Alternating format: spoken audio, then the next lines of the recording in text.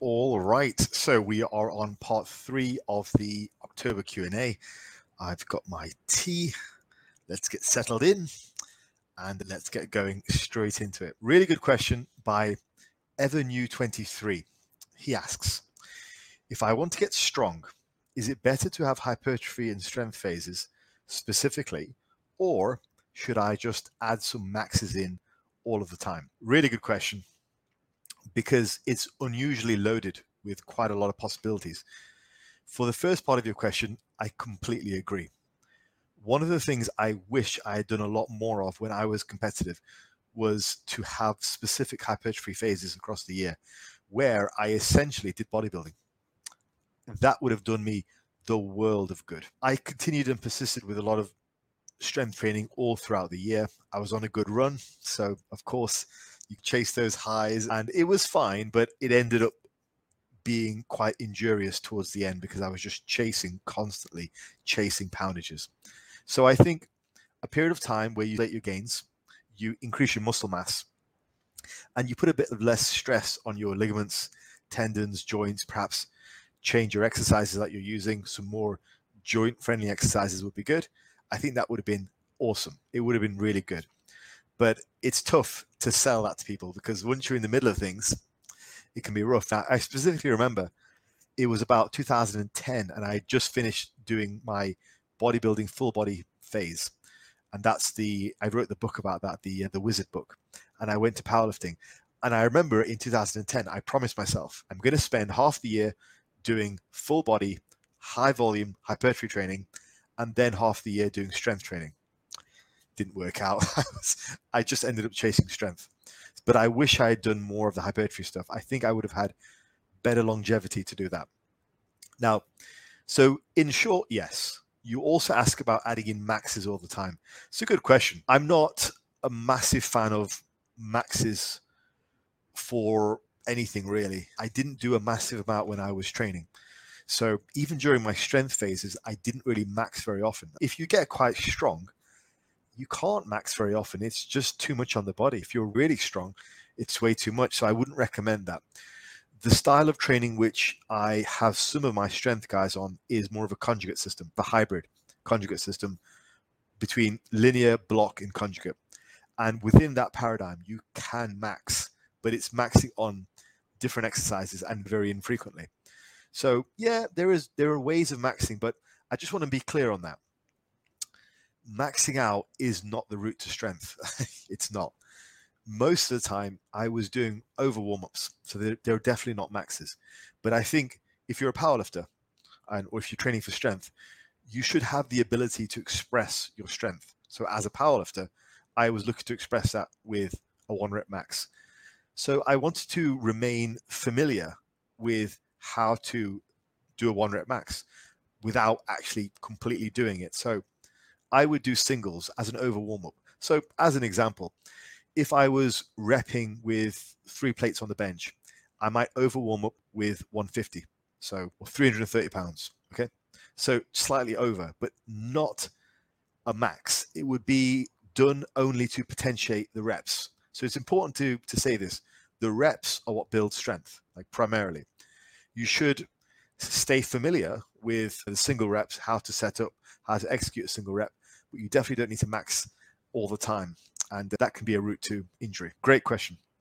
Really good one to start off with. Now, Meme Bear asks, what do you think about training frequency as a trend physiology thing these days? And I asked him for clarification because I wasn't sure what he meant. But he followed up by saying training frequency is discussed by some Instagram researchers like Chris Beardsley and Menno Henselman. And so I get it. Say no more. I understand. I went over to Menno's page and he does really recommend high frequency training. That's his kind of thing. Yeah, I think it's fine. In my experience, high frequency has been quite useful in accumulating a lot of volume across the week. When I was doing my more advanced versions of the Wizard routine, the full body hypertrophy routine, I did them because I could stack a lot of volume. So I was doing full body 5 or 6 days a week with up to 30 sets per body part. So it was useful. However, I don't think Menno does that. I think Menno does moderate volume. I think I remember from one interview, he said he was doing 2 sets per body per session. So that is 7 days a week, 14 sets per week. So it's an interesting way of doing things. For me personally, I'm not sure how satisfying 2 sets per day would be. It's certainly not going to be junk volume. It should be useful. You'll be able to focus on it. But I would personally favor at least 4 to 5 sets per session. I think there's a sessional limit as well, a sessional minimum, and a sessional limit.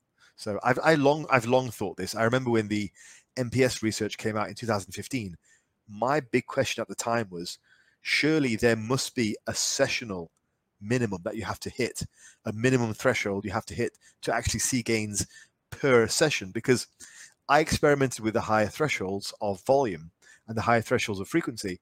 I personally found when I was doing 2 or 3 sets per session and training even as much as 5 days a week with full body, I just didn't feel like I gained as well.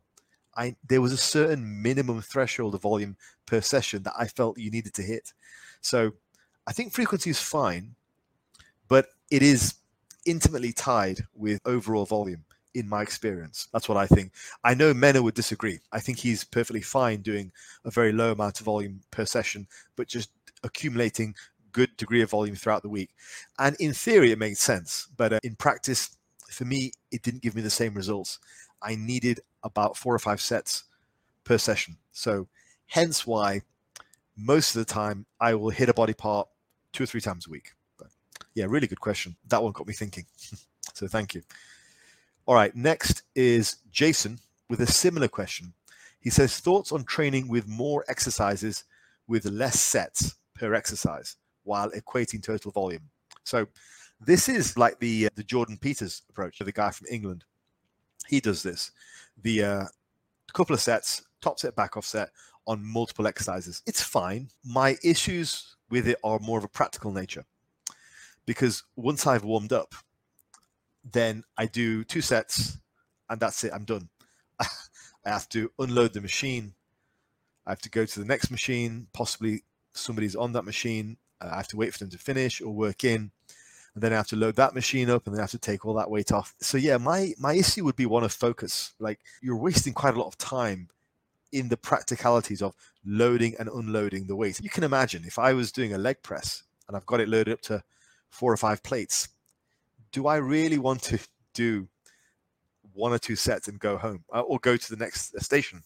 Not really. Once I'm loaded up on the leg press, I want to stay there for 20 minutes. If I'm going to load 200 kilos onto a machine, then I don't want to just do 2 sets. I want to do a few sets. So that would be my issue. You mentioned that theoretically this would induce better hypertrophic stimulus from a variety of different exercises.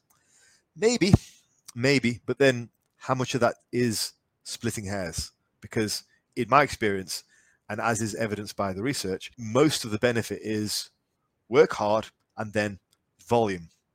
That's the magnitude of stress, as I always say. I think volume is probably the biggest lever you can pull. I don't think exercise selection is ultimately going to be that much of an issue. And then if you think about it as well, how quickly do you expect to grow? So you can take advantage of all these exercises over the course of a year. You don't have to do them within the week, because how much are you going to grow, right? Week to week. So as long as across the course of the year, you're using a wide variety of exercises, I don't think it's necessary to do them all the time. You also miss out on the novelty effect because you're always doing those exercises. So you never give them a rest. So you never get the novelty effect. So yeah, overall, I don't like it, to be honest, Jason, but thank you for the question. S. Davis says, my upper traps are a lagging body part, but I'm unable to do shrugs due to the exercise flaring up an old shoulder injury. I've tried using light loads, but it just seems the shrugs aren't a good fit. What lift would be a good substitute? I was thinking chest supported rows with elbows high. Interesting. Yeah, I think I've got pretty outrageous traps.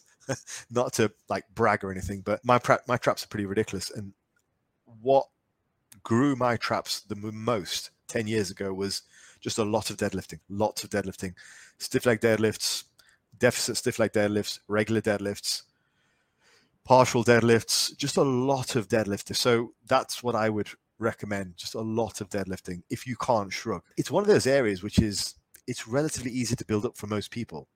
it's not an area where people generally lag. So I'm surprised because most people don't really have that issue. But yeah, no, I get it. I would just encourage you to continue to load the deadlift exercise. I don't think you need to do anything particularly special. Load the deadlift exercise, load it properly. Now, I did release a quick Instagram clip about a rearward shrug movement that I do regularly, and I have done for many years. So check out my Instagram for that. That will work the upper traps as well as the entire upper back, and it's a great variation. So it's also one that you can do with shoulder injuries, and it's also one which is actually very good for the shoulder joint. So it's something to look at. I did a video about it as well many months ago. Anyway, thank you for the question. All right, Inti Castro says, what lifting gear is worth buying? As in straps, squat shoes, belt, etc. I've got all of those things. So yeah, so I have got straps, lifting straps, because they're very useful. I don't think you should let your grip limit your upper back training for 100%. And people tend to overblow the negative effects of straps anyway. When I was at my strongest, when I was lifting my heaviest deadlifts, I could double overhand a 220 kilo deadlift, a 5-plate side deadlift, easy. It wasn't a problem. So it's not like your grip does nothing. The way some people talk about straps is, as soon as you wear straps, your forearms completely disengage. But that's not true. Your forearms are still working. The point is, just don't let your forearms limit your overall strength of your back. So yeah, I would definitely use straps. Squat shoes are great. They're great. Most people don't have particularly flexible calves. So squat shoes eliminate the reliance on calf flexibility for a good squat. So they're great. My squat shoes were a gift from a client, which was lovely. And God bless her, I think she spent quite a lot of money on them. They were like £180 back in the day, but they're great. They still look brand new. I still use them. They're the ones that I use. And so I do recommend squat shoes. You can get squat shoes of varying prices these days, as cheap as £30-40 and right up to £200 and above if you want to spend money on them. But squat shoes are great. For the first 10 years of competition, my squat shoes were a £30 pair of Dowins. So you don't need anything special. But yeah, squat shoes are recommended. A belt, yes, belt's useful. Very useful. I tend to wear a belt more often these days because I had a lower back injury a couple of years ago from an unrelated incident on just from a biking incident. So yeah, I think belts are quite good. But when I was powerlifting, generally I didn't wear a belt most of the time. I wore a belt in the lead up to a competition, but most of the year I didn't really wear a belt. My idea was to strengthen my lower back. I don't know how true that is. I think if you wear a belt, it can generally help you with bracing. So I was a bit dogmatic about that when I was younger, but now I would wear the belt. So yeah, I think belts are worth getting. In terms of other things, honestly, that is exactly what I have in my bag. So that's it. I wear my squat shoes to the gym. I get in the car, drive in my squat shoes. My straps are in the bag. My lip belt is in the bag. And that's all I have, apart from a camera stand to record lifting videos for you guys. That's it. That's all I have. So I suppose you could possibly invest in some chalk or liquid chalk. Maybe. Possibly a good idea. But with straps, you're pretty much set. Some people prefer VersaGrips. I don't really get on with VersaGrips. I think they're a bit awkward. I like the old school straps myself, but either one, just something to help your grip. Doesn't really matter which one you get, either straps or VersaGrips. Okay. So, but good question. Thank you. All right. So we have a question from It's Vibes. Thank you for that. If that is your real name. What do you think about the ancestral diet and what diet do you have? Okay. So good question. Now, the ancestral diet, it's quite tricky to discuss the ancestral diet because there's no strict definition of what it is. It is just this sort of vague, fairly arbitrary notion of this is what our ancestors ate. You ask one person, it could be something else. You ask another person, it could be something else. What I will say, though, is the concept of an ancestral diet is used to sell books and get likes and get clicks. For that reason and that reason alone, I am dubious. I would urge everyone, rather than get their dietary information from like people on Instagram who are topless and eat testicles, to get their information from actual medical sources, because diet is something which has been studied really well. We know a lot about diet. And so most of what large health organizations recommend is actually very good advice if people actually followed it, because most of them recommend high amounts of fruits and vegetables, legumes, grains, all that kind of fruits and vegetables, grains, all that kind of stuff. So something like the DASH diet is quite good. Just general government guidelines are actually really good if people followed them.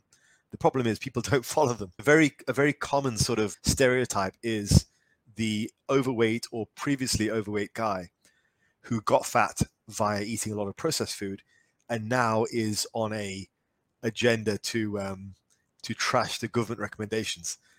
But people are quite silly with that kind of stuff. They didn't follow the government guidelines to get obese. And then they find this new diet on the internet, which blames the government for trying to make us fat. And then they're all on board with saying, yeah, the government are trying to get us fat. But it wasn't the government who got you fat in the first place. It was pizza and burgers. I think I'm not sure specifically about the ancestral diet because, again, it has no definition. But I would just recommend you listen to large health organizations with credible scientists who have put years of their life into giving us good recommendations and actually follow them. If you do that, you'll be fine. Now, in terms of what diet I follow, I don't really have a name for it. I just eat what I eat. But I suppose the closest, it's tough to say. The problem with telling people about putting a name on what you do is people label you as that guy. I did release a video on what I eat probably just a couple of months ago. So if you'd like to know a bit more about specifically what I eat, I'd urge you to have a look at that video. Because I think if I try to label my diet, then people will just label me as that guy. And nowadays, we are so used to labels. People will either love you or dismiss you based on a label, rather than look into the details of what you're actually doing. So rather than put a label on it, because I don't think my diet really follows a label, it's just my diet, it's just the way I eat, I would recommend you check out that video. Okay, cool. All right, Lucas de Oliveira Nascimento. I think I got that name right. I'm quite proud of myself. He says, have you ever done direct adductor work? When is it necessary and how much? My answer to that is I have. So the first question, is it necessary? Maybe. How much? Depends. So let me give you some detail on that. Essentially, anytime you're doing a leg pressing or a squatting motion and you're going deep enough, you will initiate the adductors. The adductors will help. Okay. One of the big things on one of my recent clients, he's a new guy, he started with me. He had previously been doing half squats, partial squats. So he came to me and I looked at his form, because I do form checks quite regularly. And it was very clear he wasn't going all the way down. So I asked him to reduce the weight, go further down. And all of a sudden, he's Faz, my adductors are getting sore. Ah, there you go. So have I ever done it? Yes, I have, but not for very long. Is it necessary? It's not necessary if you're using a full range of motion on your squatting and leg pressing movements. It might be necessary if you don't like to go all the way down for some reason. But then I guess the way I would answer that is, why not just go deeper on the squats and leg presses? If you're going deep on the squats and leg presses, it's just better economy.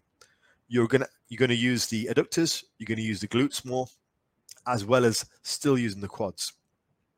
And maybe even using the quads better as well. Also, it's less weight, so there's less axial loading, there's less potential for a ligament to go snap. And so I think there's no real reason not to go deeper on the leg press and the squatting motions, because that will take care of the adductor work. Like right now, my legs are pretty big. If you go to my Instagram, there's a recent, actually the post for this Q&A was a picture of my legs. And you can see they're pretty big. They're in decent shape. I don't do any adductor work at all. I just squat deep. I leg press deep.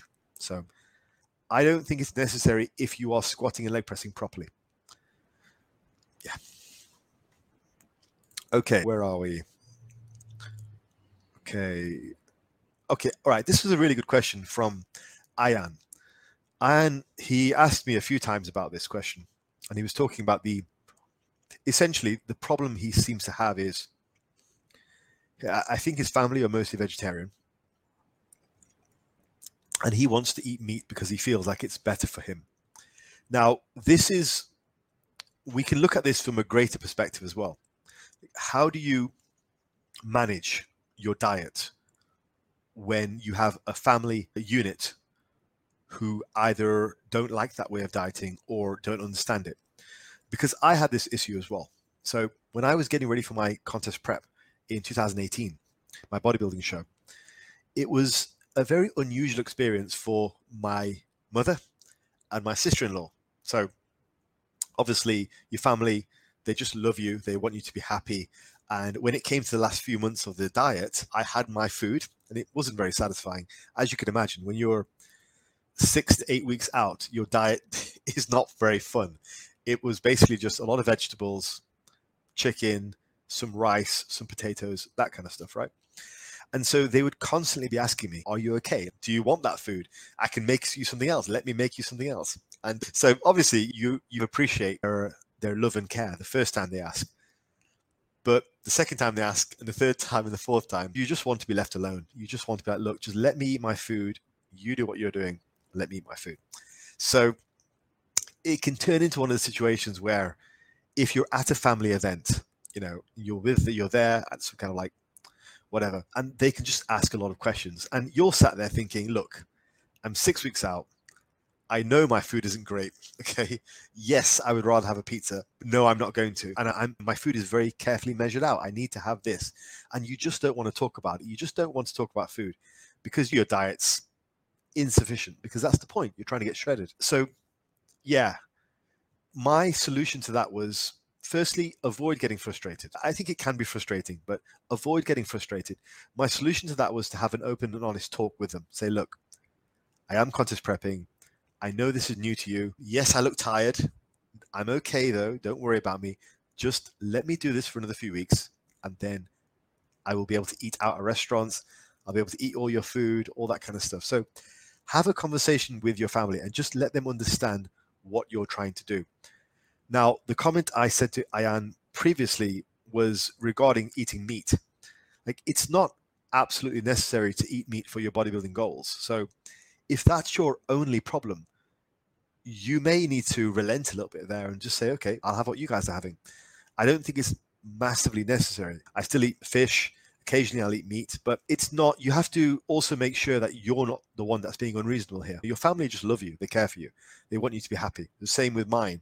When my mother sees me tired and I can hardly keep my eyes open and I'm eating nothing but chicken and plain whatever for the last 4 weeks of the diet, then obviously she's concerned. She wants me to be happy. She doesn't care about my show. She cares about her son. But it's just a case of having a conversation with them to say, look, it's tough. I get it. My food sucks. I get it. I also need to stick to what I'm doing because I have a goal. So it may be worth you having a conversation, but also you have to understand when you are the awkward one rather than them. Okay. So thank you for the question, though. It's a good one. Overall, I just feel like when it comes to your bodybuilding goals, you do need to try and include your family as much as possible. And if what you're doing is just so alien, then maybe you're the one not on the right track. You might have to consider that. Okay, next question is Christian Samuels. He says, how do you get to the point of being okay with a weak phase? Rather, how do you listen to your body that tells you today, close to failure is only 75% of what it was the session yesterday when the voices say you should go harder? Christian, I would really look at your programming. If you're losing 25% strength and you expect to be that strong, but you're just not, I would probably look at your programming. I can reshare with you a short story of when I was a lot younger. This was my 3rd year of training. I was training. I'd already been a competitive powerlifter for a couple of years, and I kept hitting a wall. Either I would get a cold or I couldn't lift as much. And I was pretty strong at that point. I was closing in on 3-plate bench, 4-plate squat, 5-plate deadlift. But every now and again, I would have a weak phase. I emailed Dan John. Everybody knows this story. I'll say it again. I emailed Dan John and I said, look, Dan, this is the problem. And I was just some kid from England, and he was this big star over in America. And he got back to me within 3 hours, just emailed me back and gave me a really good tip about my training. He said, look, Faz, what I want you to do is I want you to go back through your training have a look at it and see if you can find a pattern for when you get these weak phases. And I was like, okay, Dan, I'm going to do that. I'm going to do that. So I was really, really enthusiastic. He must have written just a paragraph. And I was like, this is gold. So I had paper logs, loads of paper training logs. So I went through all my paper logs, and slowly I started to see a trend. Every few weeks, I would hit a wall. I was like, okay, this is it. So I emailed him back. I was like, Dan, every third week, something happens. He's like, okay, Faz, there you go. There's your answer. The answer was in your books all along. So what I want you to do is take a deload every third week. Great. Don't change anything else. Take a deload every third week. And so that's what I did. And I preempted that weak phase. And so that piece of advice started me off on one of the best strength runs I've probably ever had. In the next 18 months, my lifts went up dramatically. It culminated in a 5-plate over 3-plate bench and about 5.5-plate deadlift, I think. So yeah, use it as a learning point, Christian. Perhaps your body's trying to tell you something. Look back and see if you can find a pattern and use deloads appropriately.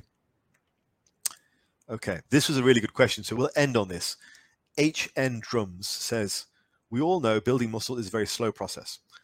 What are the best ways to know what actually works for an individual? There are usually multiple variables happening within a program. How does one know what is working, what doesn't, and when to change a variable? So, HN Drums, I'm going to let you into a bit of how I coach. Okay, so I've been a coach now for 8 years. And obviously I have my own training prior to that, been training for 22 years at this point. God, I feel old. But anyway, I've got the coaching process down pretty well. So the way that I work is I work in blocks of training. Okay. I actually got this from my previous profession. I used to be a school teacher. And when you're an educator, when you're a teacher, you typically have a whole syllabus, a curriculum of work for a year or for 2 years for a given subject. And that curriculum has the goal of getting you up to scratch to be able to pass an exam. Now, within that curriculum, you have multiple syllabuses which are responsible for tackling different areas. And they're usually broken up into 6 or 7 or 8 week blocks. Okay, starting to sound familiar. And so the goal for those blocks is to have a period of time where you execute some learning and then you test at the end. In the same way, this is how I operate with my clients.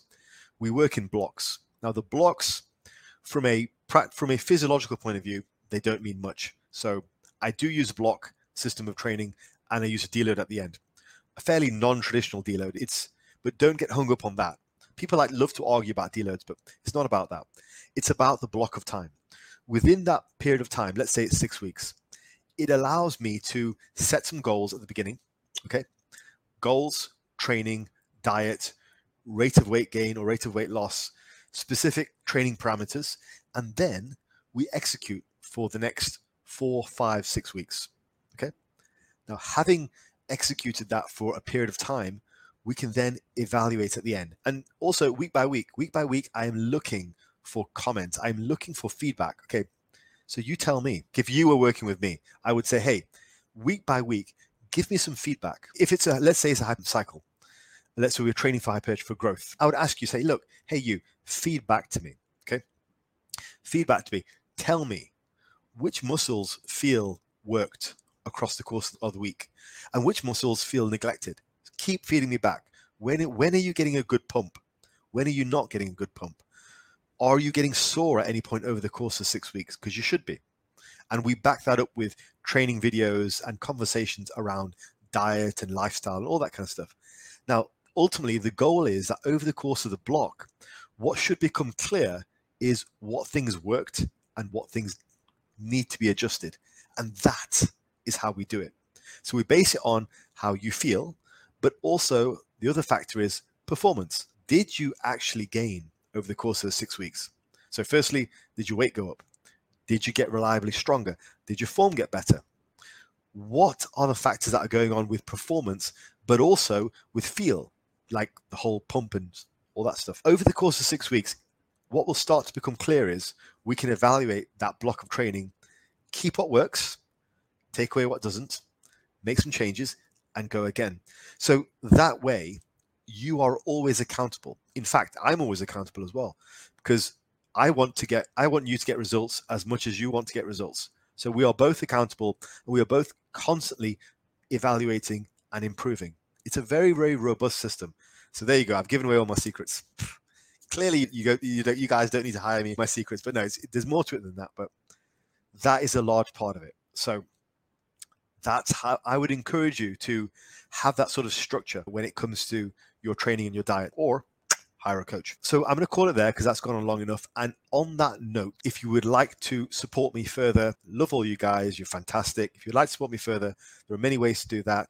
If you sign up on my Patreon, you get access to my Discord. It's pretty slow at the moment, but in general, I answer questions on there if you'd like.